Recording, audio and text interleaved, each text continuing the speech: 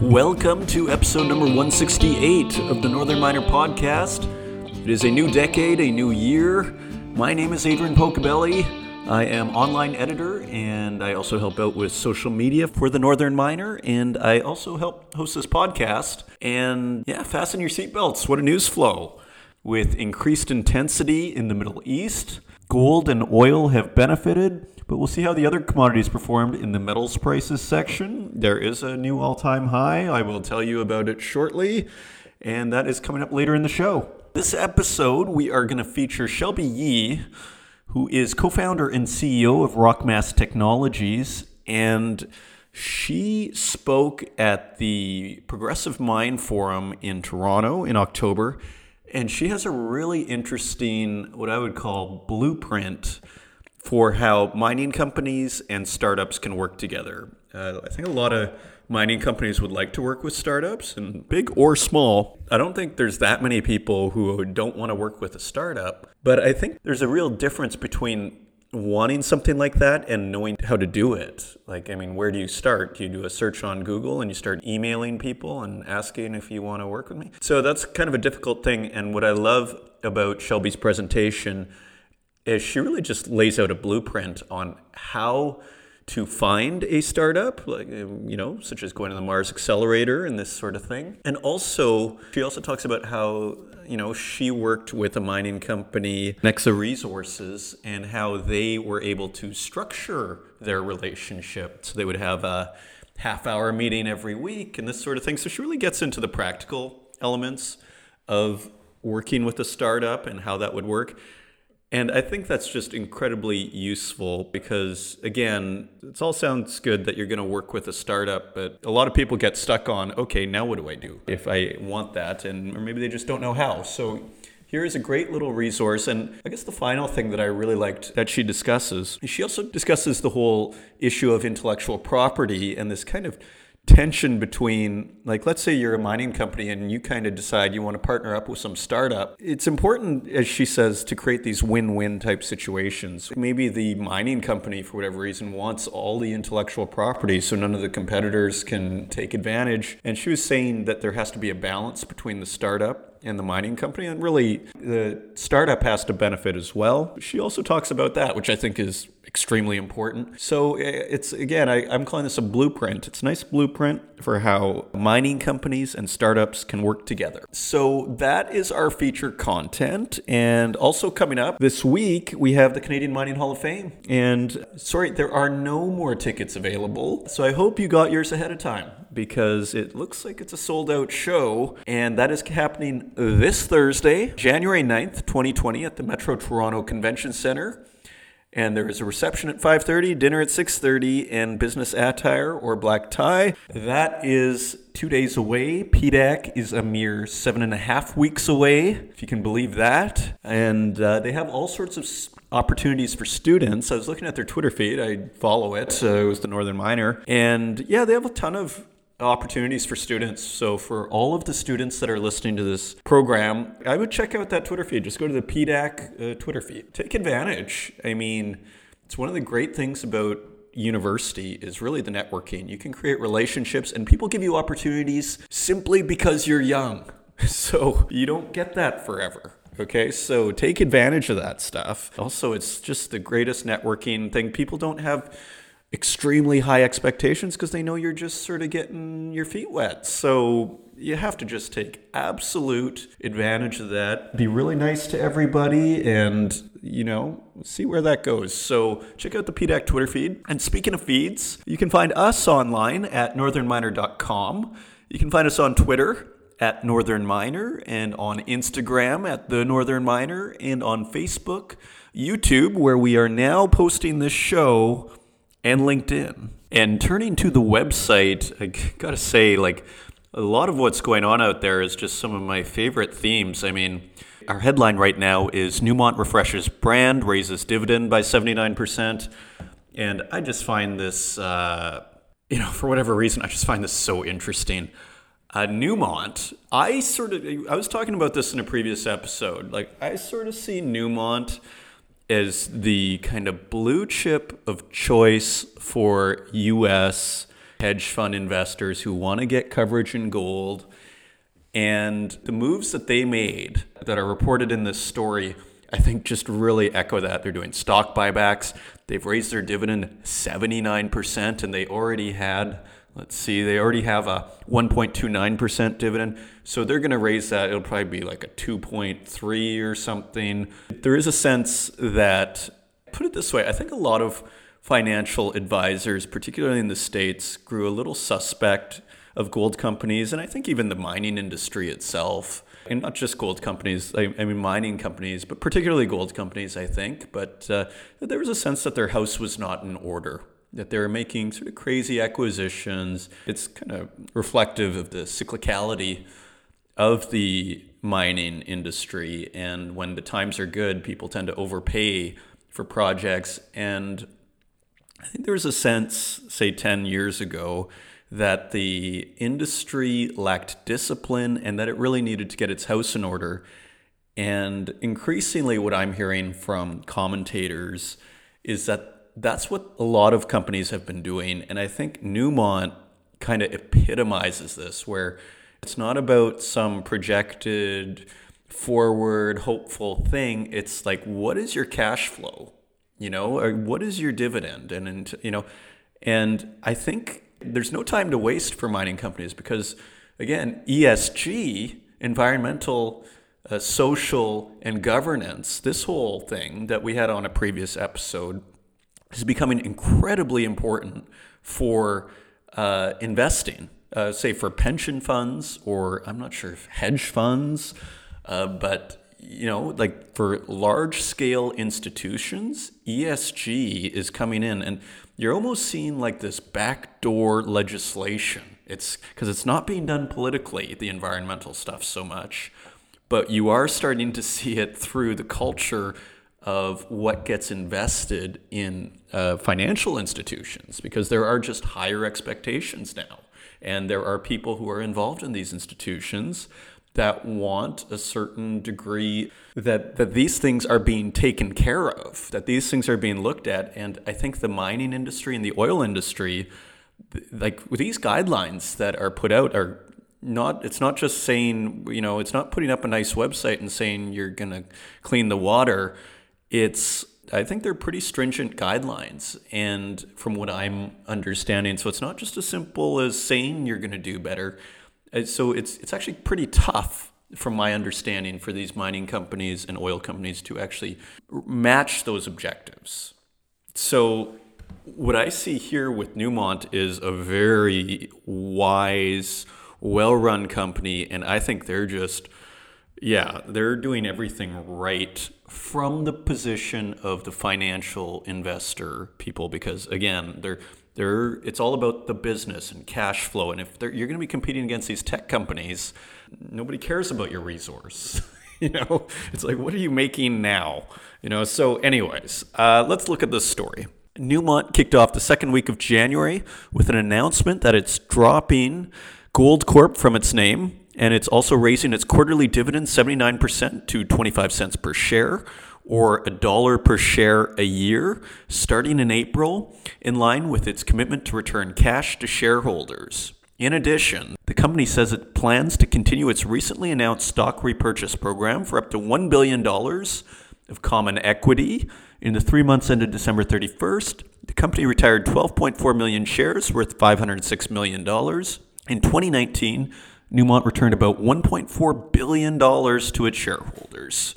It's pretty good for a gold company. In other news, Newmont completed the sale last week of its 50% stake in Kalgoorlie Consolidated Gold Mines to Australia's Northern Star Resources for $800 million in cash. It also made prior agreements to sell Red Lake assets for $375 million and its Continental Gold holding for $260 million. The company expects to receive $1.4 billion in cash proceeds in the first quarter altogether. They have also updated their guidance following the divestiture and said it expects production of 6.4 million ounces gold this year and between 6.2 million ounces and 6.7 million ounces per year through 2024. It's holding steady. And all-in sustaining costs are unchanged at $975 per ounce for 2020 and $850 to $950 per ounce in 2021 and 2022. So that's quite low, $850 per ounce. And these costs are forecast to drop to $800 to $900 per ounce in 2023 and 2024. So Newmont is really amping up to become a financial vehicle for these U.S. hedge funds. So that's sort of my editorial on that. They are ramping up. They are amping up. So that is Newmont. Really, to me, that's an exciting headline. And they refreshed their brand. They got rid of the Gold Corp. I think there's a little too many syllables in there, the Newmont Gold Corp thing. So I think that's also well done. So very interesting news from Newmont. And next up, we have a story. China's JCHX takes stake in Cordoba Minerals. And yeah, I mean, this is what we're discussing. This is a constant drumbeat. And you'll notice China, it's just like this continual acquisition is what I was saying the last story, which was about 6 weeks ago. It's almost like a 6 to 8 week, who knows, maybe this is random. This is pure speculation, but I mean, there is a pattern. If you eliminate everything and you just look at the news flow, you see about a 6 to 8 week lag between each of these acquisitions of sorts or investments. And it's never like taking over an entire company. It's usually 20%. But you should see the terms on this. The terms are very interesting. So let's take a look at this story. Cordoba Minerals says a strategic investment from China's JCHX Mining Management, which specializes in underground mine development and construction, should close before the end of January. JCHX is currently completing underground development work in the Democratic Republic of Congo at the Kamoa-Kakula copper project, which is jointly operated by Ivanhoe Mines and China's Zijin Mining Group. It's supposed to be a massive, massive deposit. The Chinese company, which also does contract mining and R&D on mining technologies, agreed late last year to take a 19.9% stake in Cordoba to advance the Canadian company's San Mateus copper gold silver project in Colombia. HPX, a privately owned U.S. corporation led by CEO and Chairman Robert Friedland, will remain Cordoba's majority shareholder with 60% of the project. So Friedland is doing another deal here. Under an agreement signed in mid-November 2019, JCHX will acquire 91 million shares of Cordoba through a private placement at a price of 12 cents per share for gross proceeds of $11 million. JCHX will be entitled to nominate one person to Cordoba's board of directors based on a 19.9% stake in the company, and will be entitled to appoint other nominees up to a maximum of 20% of the board seats based on its shareholding. The Chinese company will also be granted anti-dilution rights to allow it to maintain its ownership interest and have a right of first offer. These are the terms I was telling you about. And have a right of first offer to be appointed the engineering, procurement, construction contractor in connection with any future mining contracts at San Mateus. It will also have a right of first offer in respect of any sale of an equity interest in the project. So once you have the right of first offer of any sale of any equity interest in the project, even though you only own 19.9% of the company, you potentially own a heck of a lot more. There's a lot of leverage in that 19.9%, let's put it that way, based on these terms. Cordoba plans to use the funds to complete work necessary to secure mining approvals for the project. And yeah, just a little bit of background too. Cordoba acquired 100% of San Mateus from HPX in July 2017, and HPX is Robert Friedland's company, in exchange for a 60% ownership stake in the company. The company also has a 35% interest in Bell Copper's Perseverance porphyry copper project in Arizona, and Cordoba is trading at 11 cents per share within a 52-week trading range of 4 cents to 14.5 cents. The junior has a $40.2 million market capitalization. So, I mean, when you see these companies trading for 4 cents, I mean, I guess it was 11 cents, but had a low of 4 cents. You know, to be fair, who else is investing the money? And it's a free market. Anybody can invest. So it's nothing, there's, no rules are being broken here. Okay? So China's JCHX takes stake in Cordoba Minerals. Check it out on the Northern Miner website and just keep up to date on all things acquisition. It's basically more M&A too, which has been a huge amount of M&A in the last year. And we have another M&A story. This is Alamos Gold takes stake in Red Pine. And for a mere $1.9 million, Alamos Gold has spent $1.9 million for an 11% stake in Red Pine exploration on an undiluted basis and 19.99% on a partially diluted basis.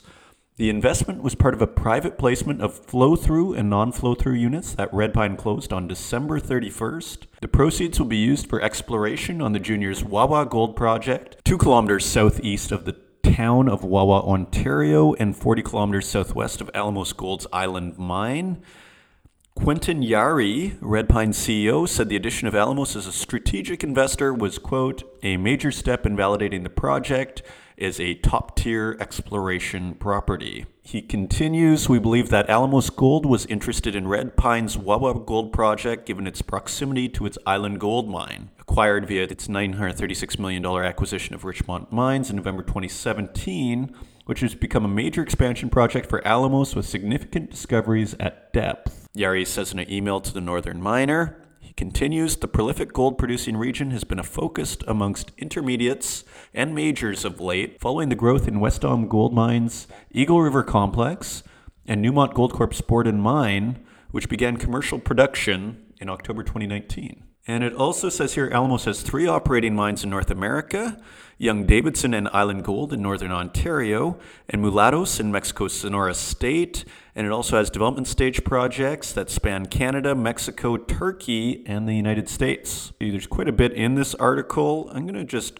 go to the end here where Yari is continuing, the CEO. Alamos's participation in Red Pine's private placement demonstrates their belief in the Wawa Gold Project's potential and adds technical merit to a project we have long believed had untapped resource expansion opportunities. Red Pine now has the funds required to complete a detailed exploration and drilling campaign in 2020, testing several high-quality targets along strike and at depth below 350 meters, where little drilling has been completed to date. At press time in Toronto, Red Pine was trading at 5 cents, within a 52-week range of 2.5 cents and 8 cents. And the company has a $24 million market capitalization.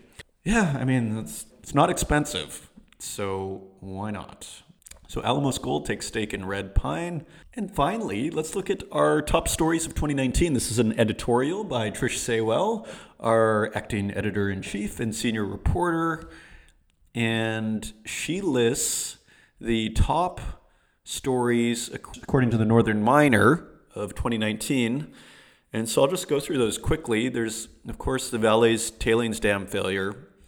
Dam 1 of Vale's Feijão iron ore mine in Brazil's Minas Gerais state collapsed on January 25th, killing 270 people, about 11.7 million cubic meters of mining waste, buried several Vale buildings, including a cafeteria where employees were eating lunch. Yeah, just one of the saddest stories of the year. And so that's Vale. Another sad story is Kirk Woodman, Vice President of Exploration for Vancouver-based private gold explorer Progress Minerals, was found dead on January 16th after being abducted a day earlier. He was kidnapped near the village of Tia Bongu in Burkina Faso, and his body was found in Gorom Gorom, within the Sahel Reserve in the country's northeasternmost area near the borders with Mali and Niger. Yeah, Burkina Faso, unfortunately, keeps being in the mining news in a negative way this year. And also, there is another Burkina Faso story, the ambush near Semafo's Bungu mine. An attack on a convoy of 5 buses carrying workers to Semafo's Bungu mine in southeastern Burkina Faso killed 39 people and injured 60. Of those killed, 19 were employees of Australian mining services provider Parenti Global, and 2 worked for Geodrill.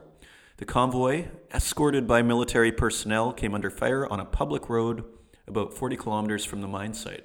Yeah, Burkina Faso. And continuing, Barrick and Newmont form Nevada JV. I mean, yeah, a year ago at PDAC last March, I mean, that was definitely the talk of the convention. Barrick had their new CEO from Randgold, Mark Bristow, he got going pretty quickly with trying to take over Newmont, and he was unsuccessful, but only partially unsuccessful, as they did end up with a joint venture. It really does help. Scrutiny and getting a lot of shedding light on situations did lead to a good result, as there were inefficiencies between Newmont and Barrick with all their projects in Nevada, and it looks like they solved that by creating a joint venture in Nevada. I'll just read a little bit from the summary. Barrick Gold abandoned its hostile takeover bid for Newmont Mining in March, and the two miners formed a joint venture on their Nevada assets called Nevada Gold Mines. Barrick is operator and owns 61.5% of the joint venture, and Newmont owns the other 38.5%. The joint venture includes Barrick's Gold Strike, Cortez, Turquoise Ridge, and Gold Rush, and Newmont's Carlin, Twin Creeks, Phoenix, and Long Canyon projects. The joint venture is expected to capture $500 million in average annual pre-tax synergies in the first 5 years. Gotta love those synergies. So it's pretty good. They're saving money by working together. Other stories is the M&A mania that is going on, and I think that's a fair characterization. A dizzying array of deals swept the sector, the highlights in chronological order. It's almost too long to go through all this. Go to northernminer.com, go to Top Stories of 2019. It's an editorial, and you will see a very long list of all the M&A deals that occurred. And I'm not going to take us through that. Just go to northernminer.com. Another story was U.S.-China trade war. And, of course, that was a major theme of the year. And then, of course, the Chile protests. No shortage of drama in 2019, was there? Then also, this is an interesting choice, editor's choice. Argentina court upholds glacier protection law. In a landmark ruling in June, Argentina's Supreme Court upheld the country's 2012 glacier protection law. And I imagine that would be quite significant for Argentina's mining sector. Lundin Gold ships gold from Fruta del Norte, and my favorite, Ecuador, is back in the news here. Lundin Gold explored the first gold concentrate in doré bars from its Fruta del Norte mine in southeastern Ecuador. And Stornoway's creditors keep Renard Diamond mine on life support. And that's just another one of my favorite themes. Diamonds. Stornoway Diamond and its creditors reached a deal that will see the Renard Diamond Mine in Quebec operate during corporate restructuring after the company's failure to generate positive free cash flow in 2019. Renard is the first diamond mine in Quebec and only one of 6 in Canada. And there's also some notable mentions. These are pretty interesting as well. 5 coal companies filed for bankruptcy. Indonesia advances nickel export ban. Bolivia clashes and Evo Morales' resignation. Banro calling force majeure in the DRC, which means they could cancel the contract because of so-called acts of God in the insurance parlance. U.S. Environmental Protection Agency removes proposed restrictions on mining in Alaska's Bristol Bay, and Nemaska Lithium files for creditor protection. Some great choices there. That can all be looked at in detail on northernminer.com. Look for editorial top stories of 2019. And with that, let's turn to metal prices.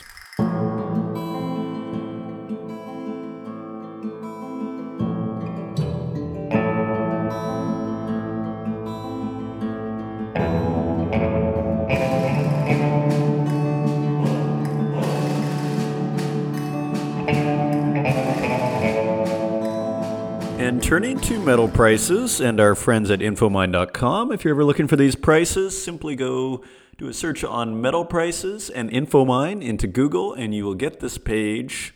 And on January 7th, we have gold at $1,568.42. That is approximately $46 higher.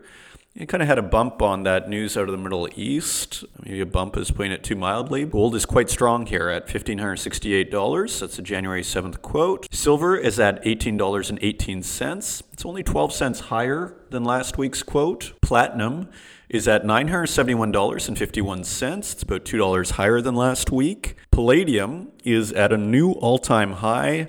It's at $2,042.53. That is $118 higher than last week. It's pretty impressive. It's higher than gold's all-time high, as far as I understand. So it's palladium at $2,042.53.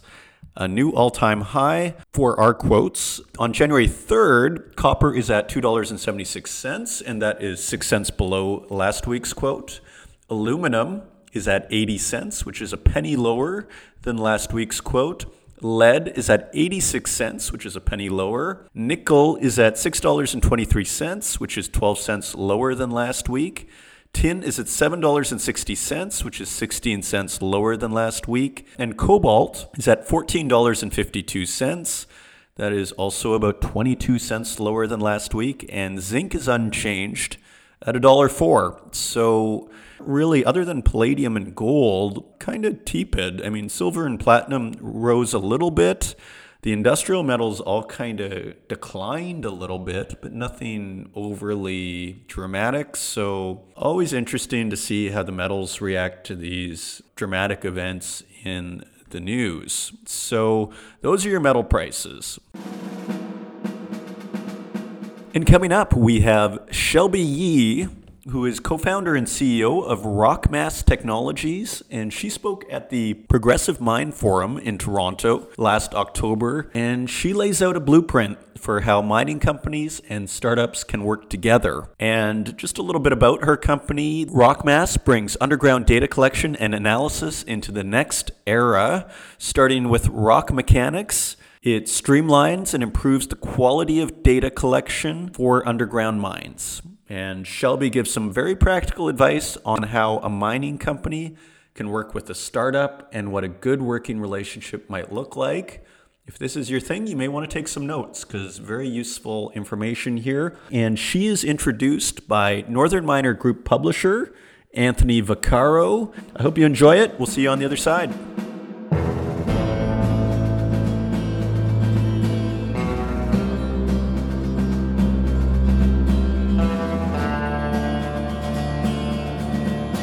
We're very excited to have Shelby Yee as our next presenter. Shelby is the CEO and co-founder of Rockmass Technologies. She's currently working with mining companies to digitize and streamline their data collection processes to enable real-time decision-making. Also, a little bit about Shelby herself. She has a geotechnical engineering degree and combines that with a really strong business acumen. She's recently won several innovation and hardware awards, and she is an alumna of HAX, the world's leading hardware acceleration institution. Please join me in welcoming Shelby.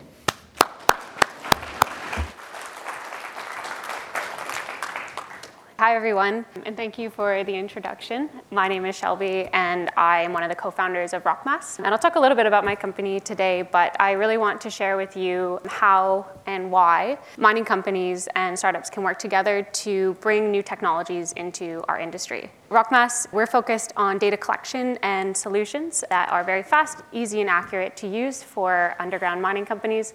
Very specifically, we are working with ground control engineers right now and serving the Canadian and the Brazilian markets. In the 1970s, NASA created the Technology Readiness Level Scale. And the objective of this was to be able to easily communicate how ready different technologies were across different sectors. And there are 9 steps to this process, but I'm going to focus on these 6. And I would say most mining companies like to adopt new technologies at the level 9 stage. So when we're in a commercial trial, or arguably when another mining company has already done that stage. But I'm going to share why actually mining companies should start to adopt technologies between level 6 and level 7. And this is the reason why. For a startup, the biggest difference in achieving level 7 is to take that same prototype or demonstration of a technology that has been tested thoroughly in a simulated environment and do the exact same thing, but in an operating environment. And of course, we all know that's what mining companies have. But first, I want to talk about everything that has to happen for a new technology or a startup to be able to get to this level 6. We started Rockmass in 2016, but the actual technology and research for this IP started in 2012, when Joshua Marshall and Mark Gallant of the Ingenuity Labs had talked to industry and realized there was this big problem. Geotechnical data was still being collected using a pen and paper. It was still being collected using visual assessment. And this was inefficient and also not the best way to be obtaining this type of data, but there was no better way. So they started doing some research, got some core concepts down, published some papers, and this is where they entered technology readiness level 1 and 2. They looked around the lab, they found some sensors that they could use. They built their first proof of concept, so you can see that this is definitely not a product. But with this, they are able to continue to prove out this core value of our new approach, which is axis mapping. And the culmination of the PhD thesis was to write a paper and prove a couple things. One, that this new method was much faster than what was capable in the industry, and that we are able to collect the same, if not more accurate results. So even if you know nothing about rock mechanics, it's very easy to see that these three, what's called stereo nets, all look very similar. And so research labs are very well funded to do all of this work, and this is the main focus of what they're trying to get to publish papers, to apply for new patents. But there's still a long way that technology needs to go in order to get to that commercial stage. And this is when we started RockMass. So in 2016, we started this company to commercialize the new technology. And this is still fairly early for a mining company to engage in a project, but that's fine, because there's actually a lot of support in the technology and startup ecosystem that's able to help with this stage. So in level 6, maybe you have a few more prototypes being developed. It's getting to be a little bit more fine-tuned. You're looking at the positioning of where does this fit in really well and where can it deliver the most value. So for us, we worked with companies or organizations such as Mars that we're here today. We worked with NORCAT in Sudbury and other commercialization type organizations to help us through this stage. And so just to give you a picture of what we're doing, here's an example of some of the things we're doing at NORCAT. So we're testing new instrumentation. Here we are doing various tests to look at the different data sets we're able to collect. And NORCAT's really a great environment to do this. John Duval has not paid me or incentivized me to say this, but it really is a huge part of why we're able to validate this new technology. And you can do all sorts of things, bring in tons of laptops, run hundreds of tests, have snacks, which would be pretty hard to do in an operating environment. So what has a company accomplished by the time it's gotten to this stage? Typically, there is some type of commercialization partner that is worked with them. So this is the Mars, this is a NORCAT. There's some type of core technology that has shown proven benefits, either in public research or through some type of lab environment. There's a prototype, or typically a few prototypes that have been developed that show the core benefits. And also there's an initial understanding of, okay, where does this fit in the market? What are the core benefits that we can bring to a company? But then we hit this major hurdle where we need to do everything that we've done in a simulated environment, but in an operating environment. And this is where mining companies come in. And this is where there's a tremendous value in working together and being that part of the equation of technology adoption within the industry. So I'm going to talk about our last 3 steps of the journey with Nexa Resources. They are a major zinc producer. They have 5 sites operating in South America. And we did these 3 steps, so demonstration in an operational environment, productization, and a commercial trial with them.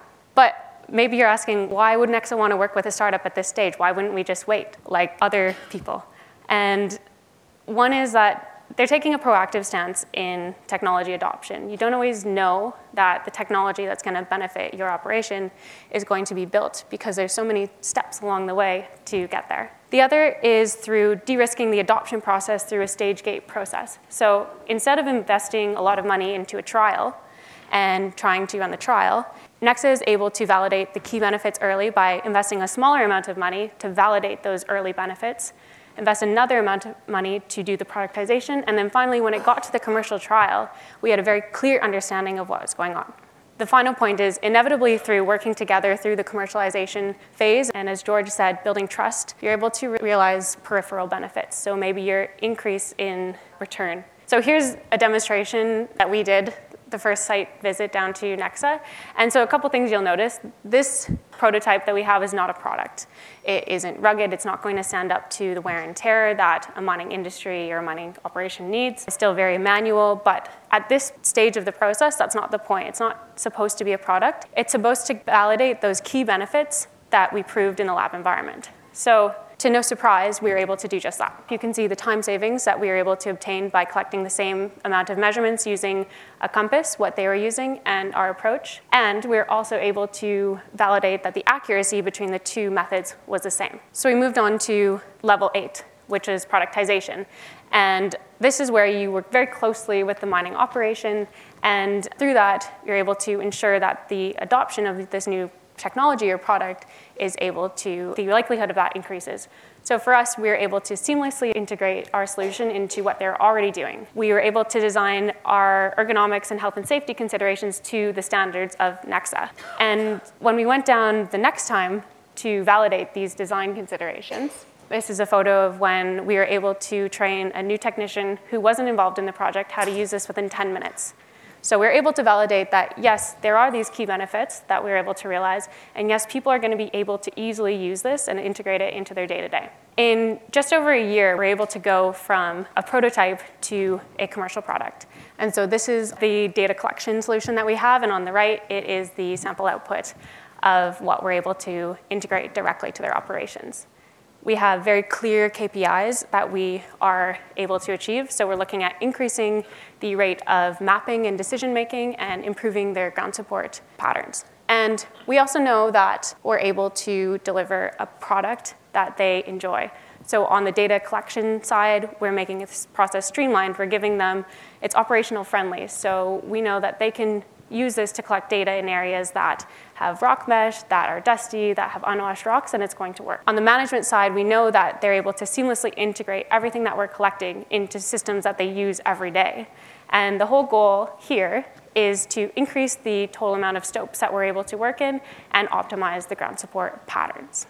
So a couple things to keep in mind. New technologies don't necessarily need to be really risky. I would say when you're looking at these types of projects, it's really important to look at what is the potential upside and what is the potential downside. And if the upside outweighs the possible downside, then perhaps it's something that you can look at and go along this path. The other is looking for a win-win. So is it fair for a mining company or even a service supplier that's going down this route to want some type of commercial advantage in the long run? It's probably fair. But the really important thing to consider here is that that advantage doesn't stifle the startup's ability to grow. For example, saying something like, yeah, that's great, we're going to develop this together, but we, as a mining company, want to hold all the intellectual property, will stifle the startup's ability to grow. So saying something such as, hey, we love this product, we actually want to be the only users of this product, that will also stifle the company's ability to grow. But looking at arrangements where perhaps you have exclusivity over maybe your biggest competitor, or maybe it's a discount on certain units, these are win-wins for the mining company and also the startup's growth trajectory. So where do startups hang out? Where can you start to build this new technology pipeline? So right here at Mars and at NORCAT and other regional innovation centers, there are many, but these were front of mind for me. At accelerators and different organizations, these also have many startups that are involved and actively going into industrial industries. And finally, if you're looking for later stage companies, then there are many that sit within venture capital portfolios that are focused on industrial innovation. And again, what are you looking for? You're looking for that level 6, so having commercialization partners, having core technology and benefits proven through lab tests or published research. You want some type of prototype and proof of understanding and that product positioning piece. At this point, maybe you're thinking, this is great, but we're a pretty small mining company. We're a mining company that doesn't have that much time. And I want to share this very quickly of how we managed the project. It didn't take a lot of time to do, but it had very clear milestones that we were able to agree upon and hit together. We did weekly calls, only 15 to 30 minutes, to just make sure that we're all on the same page. Every 2 months, we delivered a detailed report so that we could go through all of the decisions that we validated. And then finally, those 2 site visits to bring our work to the end users. So thanks very much for your time.